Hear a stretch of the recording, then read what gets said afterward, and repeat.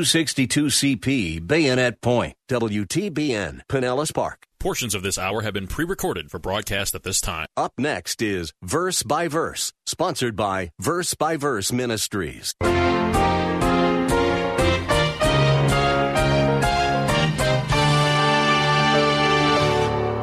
He didn't just pray and wait for things to happen. He prayed and then went back to work. Listen, that is a tremendous truth. You may overlook that and say, so they got to work, but that is a liberating truth. Nehemiah committed the problem to the Lord, and then in the words of Chuck Swindoll, he asked his assistants to hand him another brick. Hand him another.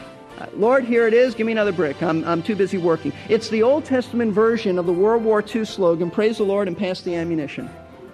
That's exactly what he did. Praise the Lord and pass the ammunition. Prayer and action are not mutually exclusive, as some people seem to think. Nehemiah was a man of prayer as well as a man of action. He asked God for help, made his plans, and executed them even in the face of constant resistance by his detractors. This is Verse by Verse, a radio Bible class taught by Pastor Steve Kreloff of Lakeside Community Chapel in Clearwater, Florida. For the past few weeks, we've been learning about a remarkable man named Nehemiah.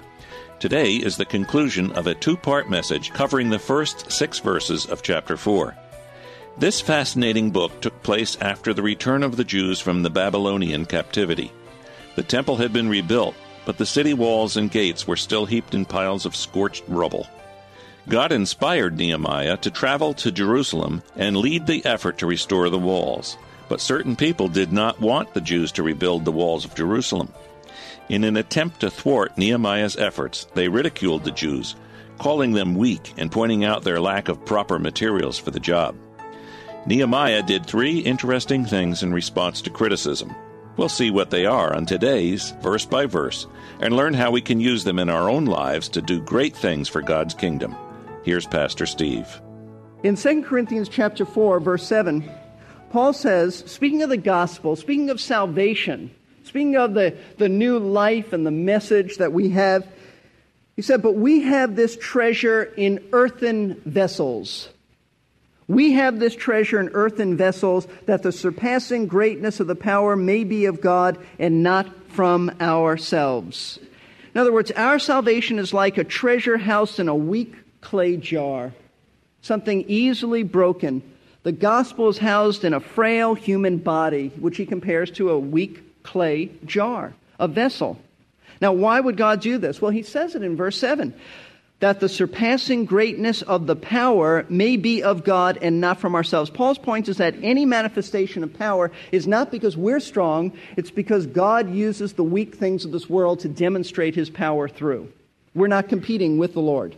And then Paul goes on to illustrate how weak he really is and how mighty God is. He says in verse 8, we are afflicted in every way, but not crushed, perplexed, but not despairing, persecuted, but not forsaken, struck down, but not destroyed, always carrying about in our body the dying of Jesus, that the life of Jesus also may be manifested in our body. Paul's point is that God uses weak people in order to display his power through them. 1 Corinthians chapter 1, Paul says, look around in your congregation. Has God not chosen the weak things of this world to confound the wise? Paul said in 2 Corinthians chapter 12, he said, in weakness, his strength is perfected. God uses weak things. Listen, we know what it's like to get stung with words, criticisms, lack of confidence in us, insults, put-downs, ridicule, and that's just one of Satan's tactics. And many times it discourages us. Many times it discourages us. In fact, the Jewish people were discouraged. Notice back in Nehemiah chapter 4, verse 5, at the end, Nehemiah says, for they have demoralized the builders. It worked. It worked for a time. And some of you, I think, have taken words to heart, and maybe you're not serving the Lord because you don't really believe God can use you. You've been told so much that you're weak, you're a nobody, you're not spiritual, you can't do this, you're going to fail, that you really believe it. And you don't believe that God uses the foolish, weak things of this world to bring glory to himself, so that people look and say, it's obviously not you. It must be the Lord. That's exactly right. But some of us have not taken it that last step. And we just believe that God can't use us. So you sit on the sidelines and you have believed the lie. See, someone has called ridicule the language of the devil. And it'll destroy you spiritually. It'll destroy you. Someone said this: many people can stand bravely when they are shot at, but they'll collapse when they are laughed at. Some of us have been laughed at and criticized, and we really believe that God cannot use us. And the old saying, sticks and stones may hurt my bones, but names will never harm me, that's not true. I'd rather get some sticks and stones thrown at me than names. Names hurt a lot deeply. Those sticks and stones, those bruises will heal a lot quicker than those things and names and ridicule and criticisms, because those are internal and those go to the heart. So what should you do when strong words are hurled at you? Well, we want to see what Nehemiah did. Notice verses 4 and 5. Hear, O our God, how we are despised. Return their reproach on their own heads and give them up for plunder in a land of captivity. Do not forgive their iniquity, and let not their sin be blotted out before thee, for they have demoralized the builders. Now, the first thing Nehemiah did was pray. But this is not your typical, Lord, bless those who have persecuted me kind of prayer. It's what we call an imprecatory prayer. An imprecatory prayer is a prayer calling down God's judgment and wrath upon our enemies. Now, quite frankly, this is something we need to address, because this is a problem to many of us. We need to think through this, because it sounds so contradictory to the teachings of Jesus in the New Testament. For example, in Luke chapter 6, Verse 27, you don't need to turn there. I'll just read it to you. Jesus said, but I say to you, you who hear, love your enemies, do good to those who hate you, bless those who curse you, pray for those who mistreat you. And then in Romans chapter 12, verses 14 and 19, Paul said, bless those who persecute you, bless and curse not. And then 19 says, never take your own revenge, beloved, but leave room for the wrath of God. For it is written, vengeance is mine, I will repay, says the Lord. So how do we reconcile theologically Nehemiah's prayer and the New Testament teaching of what Jesus said? Well, I think there's basically two ways to look at this that'll help put it in perspective. Number one, Nehemiah was not being personally vindictive. He was not being personally vindictive. He wasn't seeking revenge. He placed vengeance where it should be, in the hands of God. He said, you do it. It wasn't a personal thing. You do it. You do it, God. So he was doing just what Jesus said to do. Vengeance belongs to the Lord. He was just giving it to God.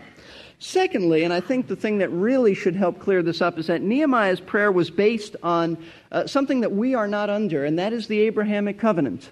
The Abrahamic covenant, part of it in Genesis 12, 1 through 3, said this: I will bless those who bless you. Speaking of Abraham and his physical descendants. I will bless those who bless you, and I will curse those who curse you. That was the promise. That was the promise. Nehemiah was only asking God to do what he had already promised to do. To curse those who were a threat to the survival of Israel. And they were a threat to the survival of Israel. This is not just a wall that they're building. The nation and the survival are at stake. That's what we're talking about. So he just prayed and asked God to curse those who were cursing them. It wasn't even a personal thing.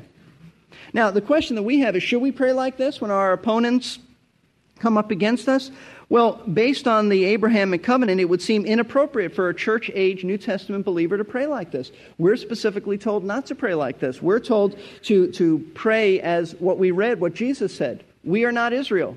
We are not Abraham or the nation of Israel. We are a distinct people. We are the church, and we have been told to pray differently. But Nehemiah prayed this way, and David in the Psalms often prayed this way, but that's different. So you want to take into account the Abrahamic covenant. That's not for us. However, the principle remains that when we face opposition in the work of God, and we will, and we do, we ought to pray. Nehemiah did not bottle up his feelings and pretend that it didn't hurt him. I don't care what anyone says. Well, that's not true. He did care. He was honest with God. He said, Lord, hear how we are despised. Those words stung. We are despised. He just put the problem with God and in his hands. He didn't retaliate. It says in 1 Peter chapter 2, when Jesus was threatened and when he was cursed at and when he was spit upon, he did not retaliate. He did not strike back, and Nehemiah didn't strike back. He didn't retaliate. He didn't do any name calling. He didn't put them down and say, oh yeah, well let me tell you about you Samaritans. He didn't do any of that. So the question that we have to ask ourselves as we study this is, do you spend time in prayer when you're hurt by somebody? Do you really spend time in prayer, or do you think of ways to get back? Mental mind games. How dare they say this to me? I'll fix it. I'll give them the silent treatment. I'll do something that will really hurt. I'll punish them. They'll plead for me to talk to them. Do you commit it to the Lord, or do you just dwell on it? Mulling it over in your mind, thinking about it, dwelling on it, so that it festers and a little anger turns into a big bitterness, and you've given Satan a foothold in your life because you're bitter and you have malice, and a little nothing has become a major thing in your life and you are consumed by it. We ought to pray. We ought to pray and give it to the Lord and leave it there and not dwell on it. And one of the ways that you don't dwell on it is you get busy in the work. That's the second thing that Nehemiah did. It's not enough to just pray. Some people have said, well, I've just given it to the Lord. Yeah, but then you go back and think about it. You haven't given it to the Lord. It's not enough to pray. When you've been the victim of words that hurt and criticisms that sting and accusations of inadequacy, notice what Nehemiah did after he prayed. It is not enough to pray. Verse 6, so we built the wall, and the whole wall was joined together to half its height, for the people had a mind to work. He didn't just pray and wait for things to happen. He prayed and then went back to work. Listen, that is a tremendous truth. You may overlook that and say, so they got to work, but that is a liberating truth. Nehemiah committed the problem to the Lord, and then in the words of Chuck Swindoll, he asked his assistants to hand him another brick. Hand him another.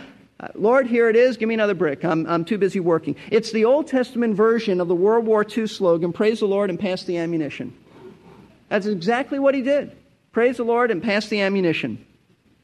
He and the people did not let Sanballat's nasty words keep them from building the wall. They continued to work. They joined the wall to the point where it was half its height, which they were going to build it up. It means they were half finished. That's what it means. They were half finished at this point. They just persevered. That's the principle. Prayer and perseverance in the work of God when you are attacked. Listen, the worst thing you can do, and hear me well, this is so important. The worst thing you can do when you are hurt by what someone said to you is to get sidetracked into all kinds of fruitless discussions and arguments, attempting to defend yourself. That's so often what we want to do. That is Satan's strategy and tactic. You know why? Because he's accomplished his goal. He's got you off track from doing the work. That is exactly what he wants to do. That's precisely what his goal is, to stop you from doing God's will, to cause you to come down from the wall and start defending yourself and straightening things out, and it's just fruitless. It doesn't work. It's not right. Years ago, I faced a very difficult situation in my ministry. A staff member wrote a very critical and very nasty letter about me and the elders. This is a staff member. It was a letter filled with accusations that just frankly were not true. Just were not true.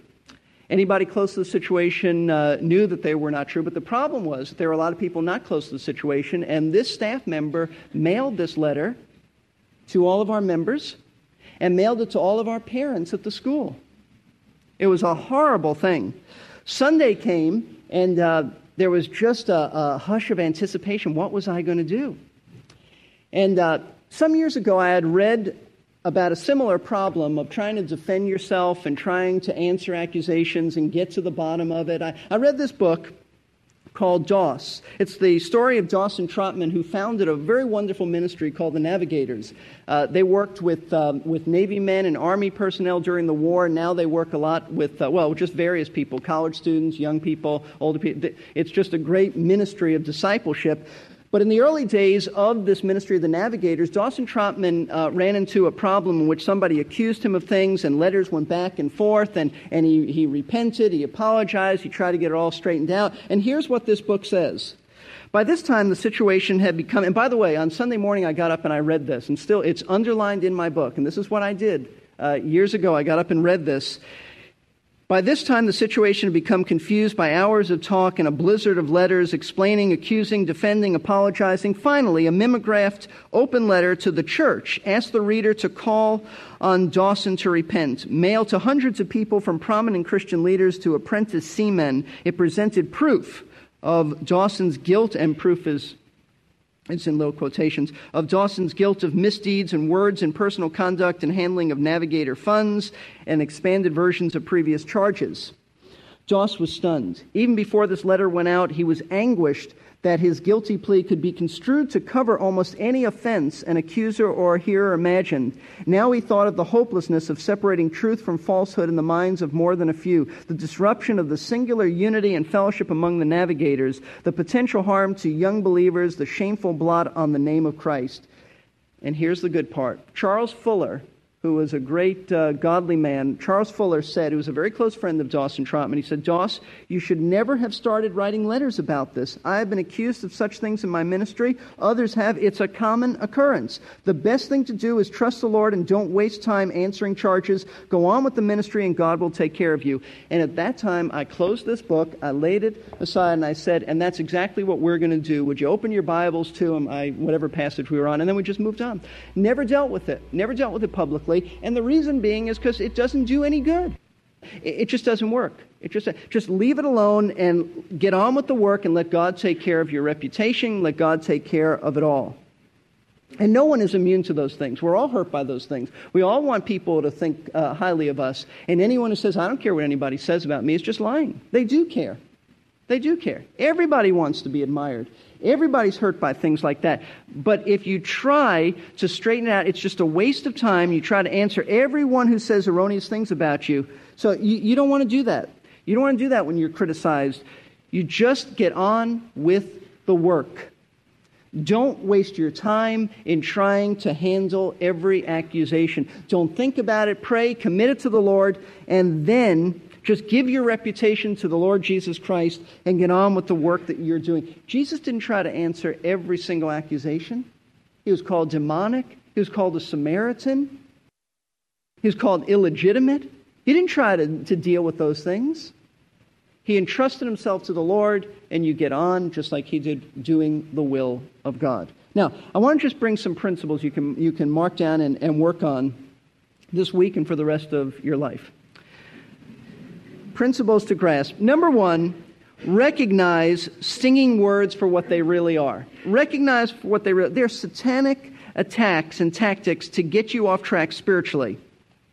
The battle is a spiritual one designed to damage the work of God. And I'm afraid that some of you may have been very involved in the church at one time, but something happened. Someone said something to you, right or wrong.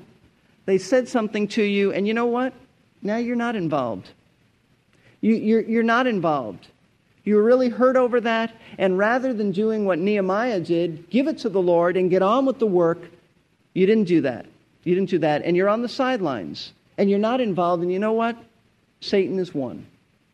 He's won. And I want to say to you, get back in the battle. Get back to the front of the lines. Don't be sidetracked. Don't be on the sidelines. Don't be a spectator. Understand what's going on spiritually. It is more than just what somebody said to you. It is a spiritual battle. It is warfare. It is not just, well, he said this to me. They didn't know what they were doing. They didn't know they were being used of the devil. But don't let this sidetrack you. Secondly, don't try to pretend that those criticisms don't hurt you. They do. They do. Be honest. They hurt.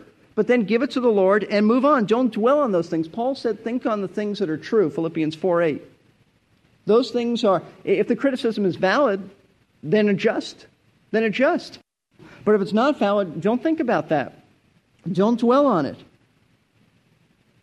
Ephesians chapter 4 tells us what can become of us. Let me just read this to you, because Paul obviously wrote this because some in the church at Ephesus were like this, and some may be here like this.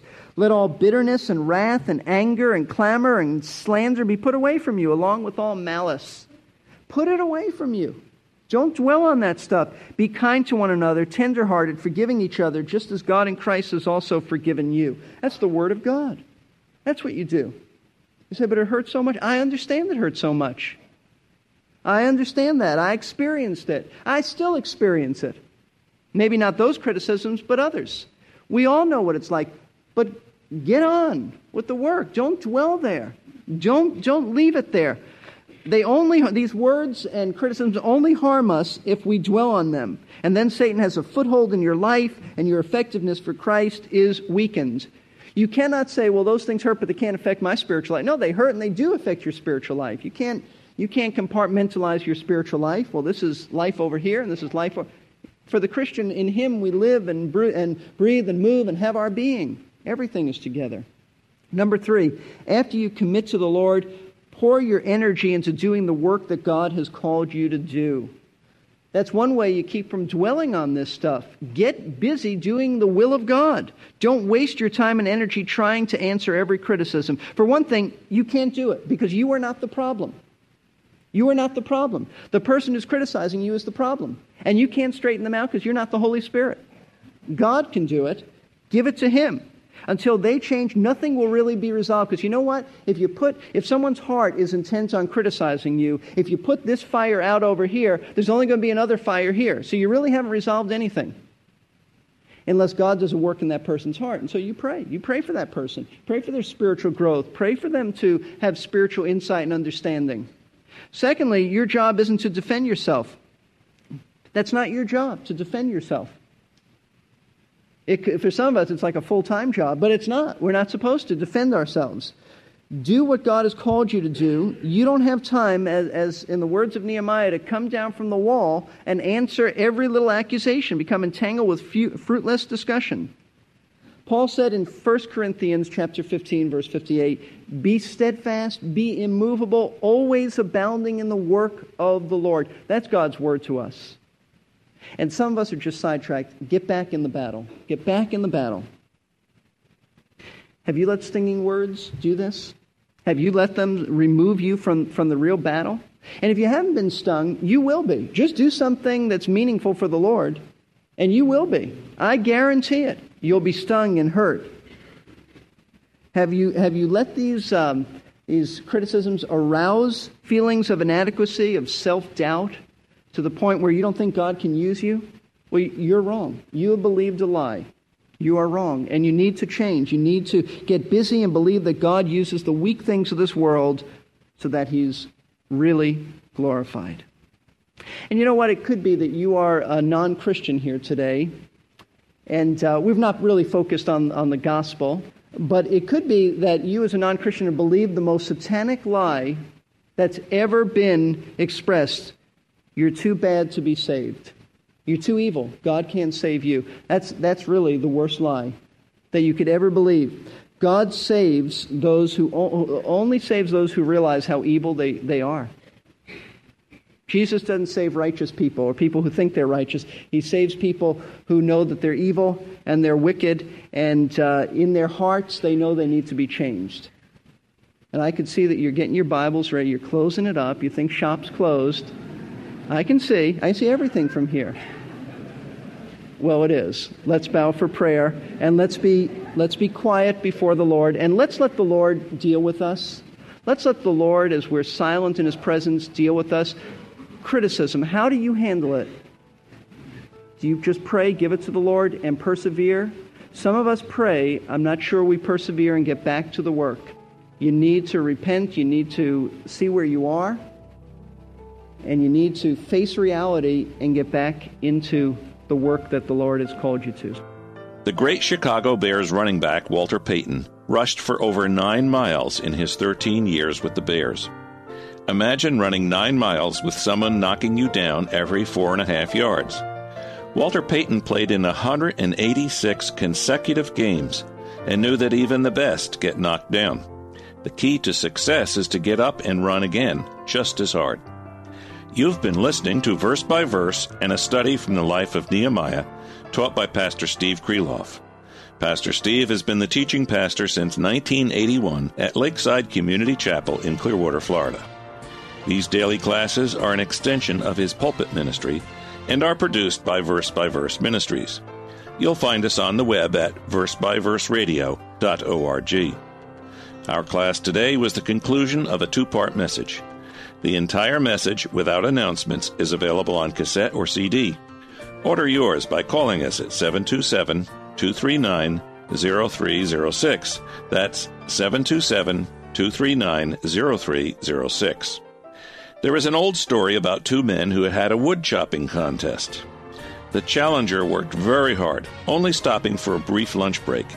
So at the end of the day, he was quite surprised and rather annoyed that the other man had chopped considerably more wood. The challenger asked the winner how he could have chopped so much more wood when it seemed like the man was taking a break every time he checked. "But you didn't notice," said the winner, "that every time I sat down, I was sharpening my axe."